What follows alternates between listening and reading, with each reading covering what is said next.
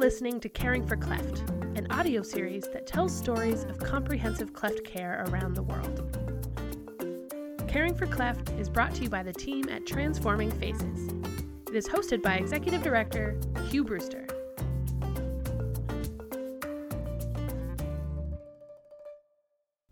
"20 years ago, treatment options for a child born with a cleft or an opening in their lip or the roof of their mouth in a typical East African village were very limited. Parents would often have to wait for a team to fly into a nearby city to conduct a brief surgical mission. They would be incredibly grateful if their child was healthy enough to receive a free surgery, but as the foreign volunteers packed up and returned home after a week or two, there really wasn't an easy path for post-operative care, nor to help their child learn to speak clearly or address their significant dental and orthodontic needs. Even with a successful surgery, a child's ability to experience full rehabilitation and inclusion into her home or school or community would still be in doubt. In light of these challenges, today's episode of Caring for Cleft focuses on an area of burgeoning hope and progress, the inspiring efforts of a growing number of surgeons based in East Africa who have become strong advocates for comprehensive cleft care for all. My name's Hugh Brewster, and I'm the Executive Director of Transforming Faces. And to begin, I'd like to introduce you to Dr. Makana Nshete. Dr. Nshete is a plastic and reconstructive surgeon and the leader of a cleft lip and palate program at Yekatite 12 Hospital in Addis Ababa, Ethiopia. Yekatite 12 is the only comprehensive cleft center in Ethiopia, a country of well over 100 million, and an active partner with NGOs like Transforming Faces, Smile Train, and Project Harar. Dr. Nshete recalls some of the early challenges he faced when he was pursuing his medical education. The process was really difficult. I am from a rural area, from a farmer family. When I passed my exam, school living certificate exam, I was enrolled to the university just down here at Ratkilo University. Here in Addis? In Addis, yeah. The first time I went from a rural area to a town I went to Bishoftu. My family are living very close to Bishoftu. That was the first time when I saw electricity, light, and everything. And that's Bishoftu is about an hour outside of Addis now, yes? Yeah, an hour now. But from my parents' house, there is no road I can drive to my father's house with some difficulty. And it was I don't know. It's very difficult for me to explain to you the feeling when you are coming from a rural area where there are few people, everybody knows each other, and to a big town and there's a university, big community. Life was not easy. It was really difficult. While the transition from village life to the bustling metropolis of Addis Ababa was already a challenge for students like Dr. Nshete, many of the best and brightest medical students had no option but to travel overseas to access specialized training, such as the specialized surgery that a baby born with a cleft requires.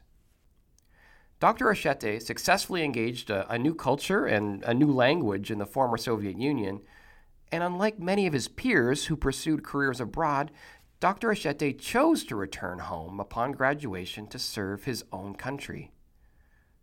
While separated by 2 decades and 2,000 kilometers, our next guest shares the same passion as Dr. Nshete for caring for local children born with a cleft lip and palate. He, however, was among the first generation of Ugandans to be able to develop world-class plastic surgery expertise close to home. George William Galiwango. I'm a doctor trained in Uganda, a graduate of the Great Makerere University, and then a proud graduate of the College of Surgeons of East, Southern, and Central Africa in plastics and reconstructive surgery. Going through high school, we all do sciences, that kind of thing, because you're doing well in your maths and sciences. So you all sign up to go to the university to study medicine.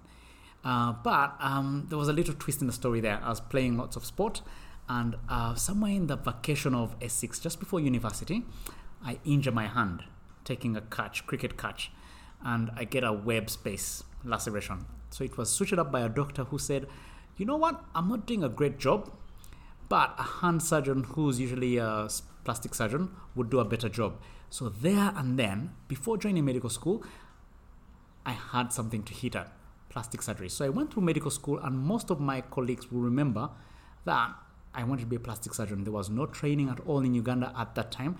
There was only 2 plastic surgeons that weren't doing plastic surgery because there wasn't kit or space in the country then.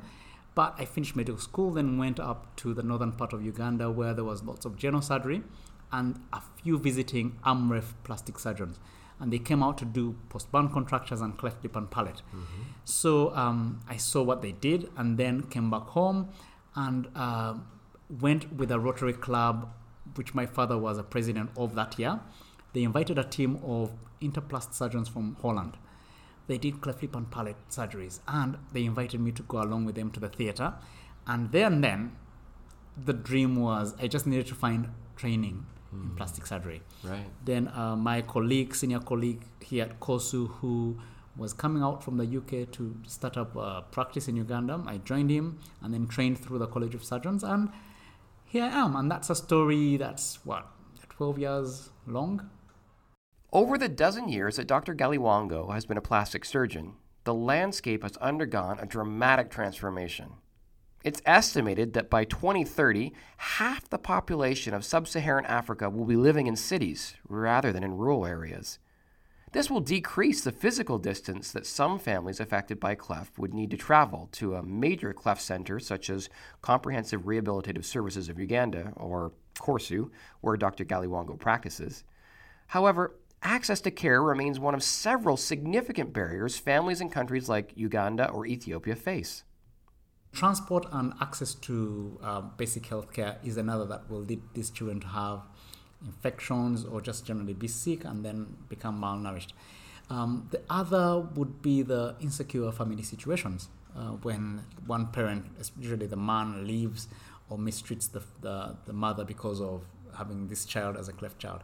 What leads a father to mistreat his wife because of giving birth to a cleft baby? Well, there's some beliefs, and this has been nationwide stated that some tribes in the country think that a cleft child is a child that was cast while they were in the womb, so they will give some names like Ojok and Ajok.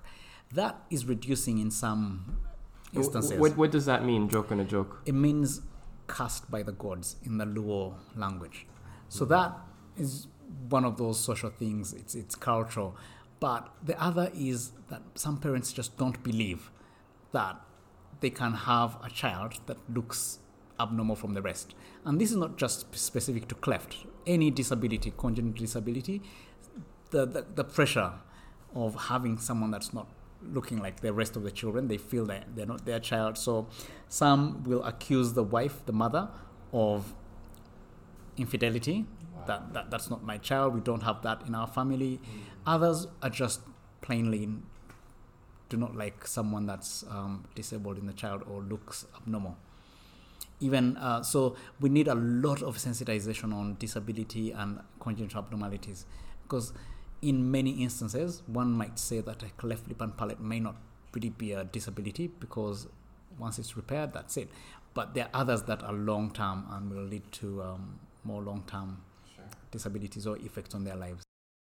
A family who has got a cleft child, the suffering is enormous. Number one, there is lack of knowledge, lack of understanding that this is really a repairable condition. There is a possibility for this knowledge gap is there. And the other thing is that this is a congenital anomaly which can happen to anybody. So some people take it, this is because of something, or they are sin, or... So it's their behavior, it's their sin. Yes. It's a curse, something has gone wrong that caused this to happen. Exactly. So this has to be changed. Again, it's a knowledge gap. It's hard to overstate the importance of local surgeons alongside other local cleft professionals, such as social workers and speech therapists, in combating the misconceptions and knowledge gaps about cleft, and in providing contextually appropriate supports and recommendations for rehabilitation. Being able to speak a local language, being able to point to patients from a child's own community who have successfully gone to school or gotten married, and in building caring relationships that can span a patient's whole childhood. Local experts, like Dr. Eshete and Dr. Galiwango, have many strengths to draw upon when meeting a mother who fears that her child has been given a death sentence. The look on the nurse's face or the midwife, if they're not exposed to these cases, will actually be the starting point for that mother, for their strife. And then going back home, then the relatives, we live in very social environments here in Africa that might actually expose this mother to negative looks or even comments by the rest of the family. So, and then when they go to hospitals, especially because of lack of knowledge, the healthcare providers do not know what to do with that child, then they are tossing them here and there to seek for professional help. That leads them to struggle quite a bit from the very beginning. Every cleft professional I've met regularly reflects upon the stories that inspire their passion to see children experience full rehabilitation. Some stories are heartbreaking, but they serve as a motivation for professionals who have dedicated their careers to caring for families affected by cleft. There was once there was a patient. It's actually not yet a catheter. We operated at St. Luke's Hospital. It's a Catholic missionary hospital. It was a girl around 12 or 13 years. She doesn't know her exact age. We have treated her. It was really, the cleft was not really that severe. And then after the surgery, the father is crying. And then, it is a surprise. You should be happy she's operated. What he was saying was her mother committed suicide because of this girl. When she see, she has a cleft child, she was able to hide the child until her, when she is going to church for christening. So then everybody will see. So that day she committed her suicide, and he was crying. It was good if she lived to this day to see that this could be repaired. That is one very touchy history. The biggest effect a cleft child or family had on me was about 10 years ago, when after I had performed a cleft repair, there were few nurses around, and I returned the baby to their mother, and the mother couldn't take them. And I was trying to hand the child to the mother. Mother said no, and she started weeping. She would look at the child and then cry. And I was baffled.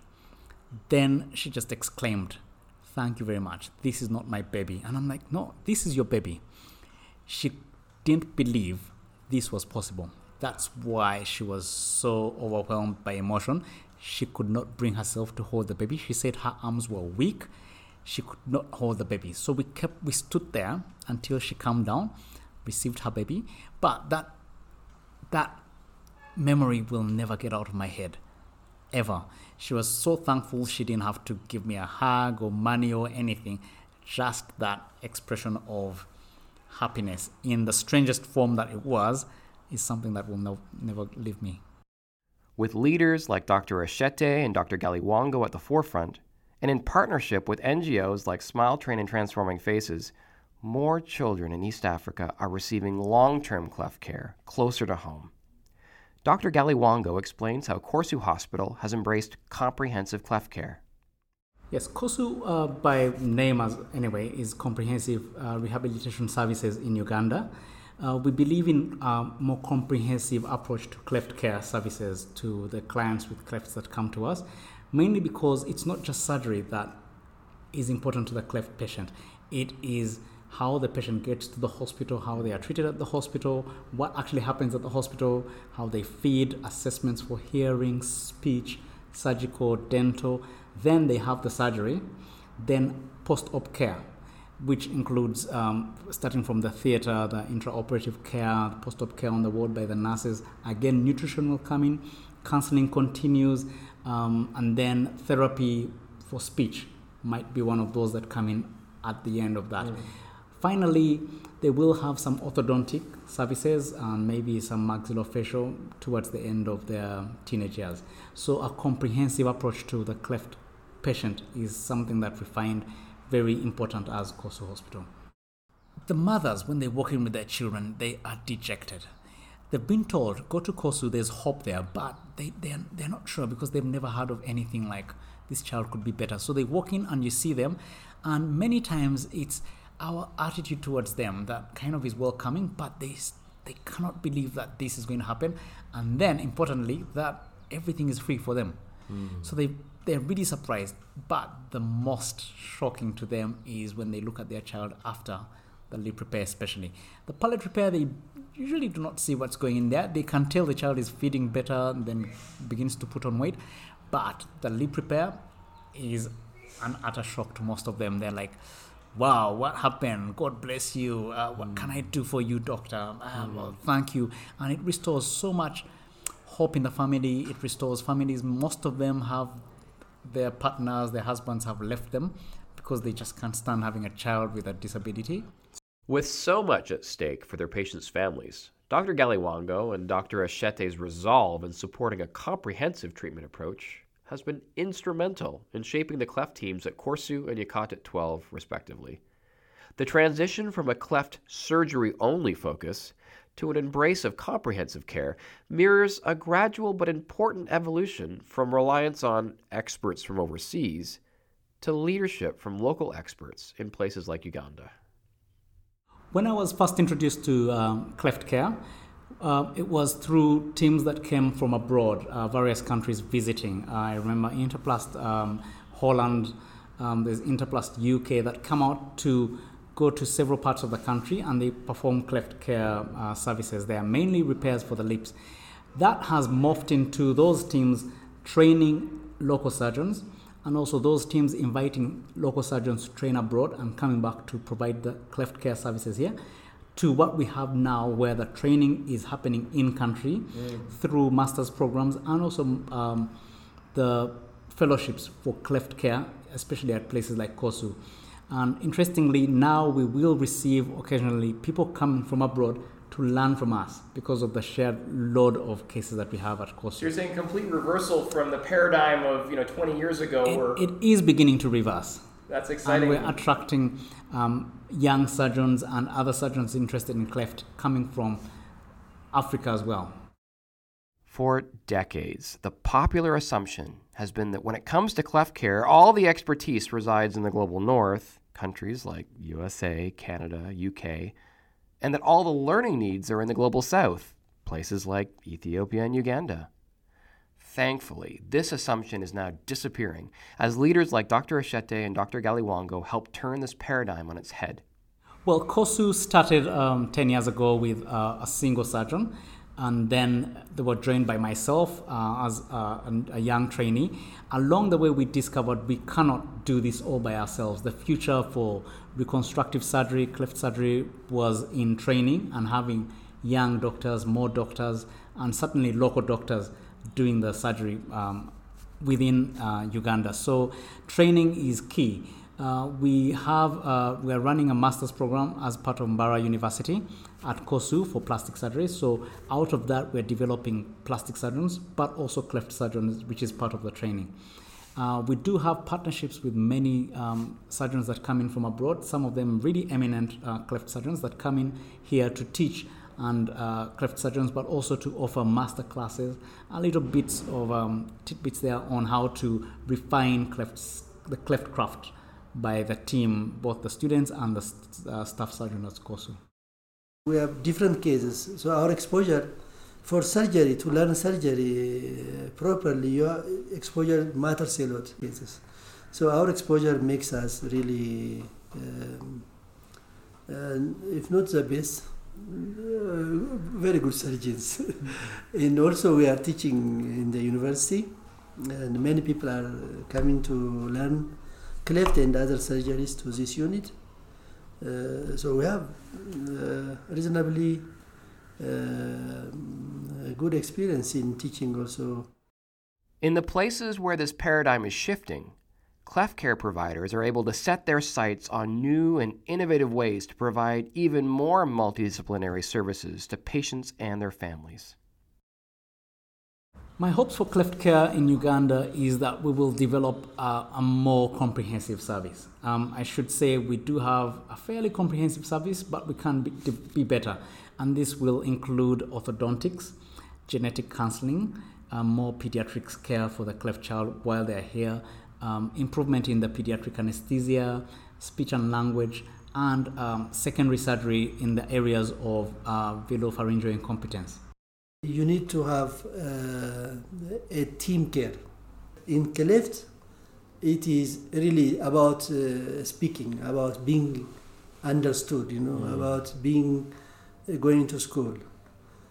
So cleft really is something which really cannot be managed by a single profession. Multiple professions have to be have to work jointly. Otherwise, you will not be able to bring the change you want to bring. Over the past 20 years, cleft surgeons such as Dr. Ochette and Dr. Galiwango have helped grow new approaches in addressing the needs of children born with cleft. From a primary focus on surgery, often performed by a foreign doctor during a brief mission visit, many more children now have access to local experts who can provide a quality, safe surgery as well as follow-up through a multidisciplinary team throughout their entire childhood. This is a clear and inspiring example of progress, and it deserves to be celebrated.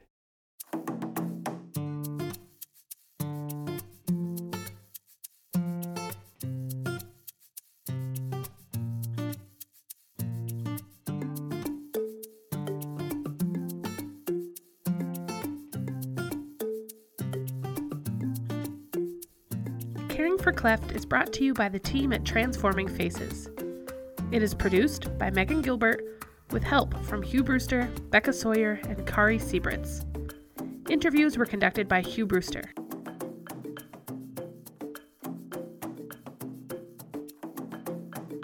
Special thanks to today's guests, Dr. Makana Ochette and Dr. George Galiwango. For more information, please visit us at transformingfaces.org.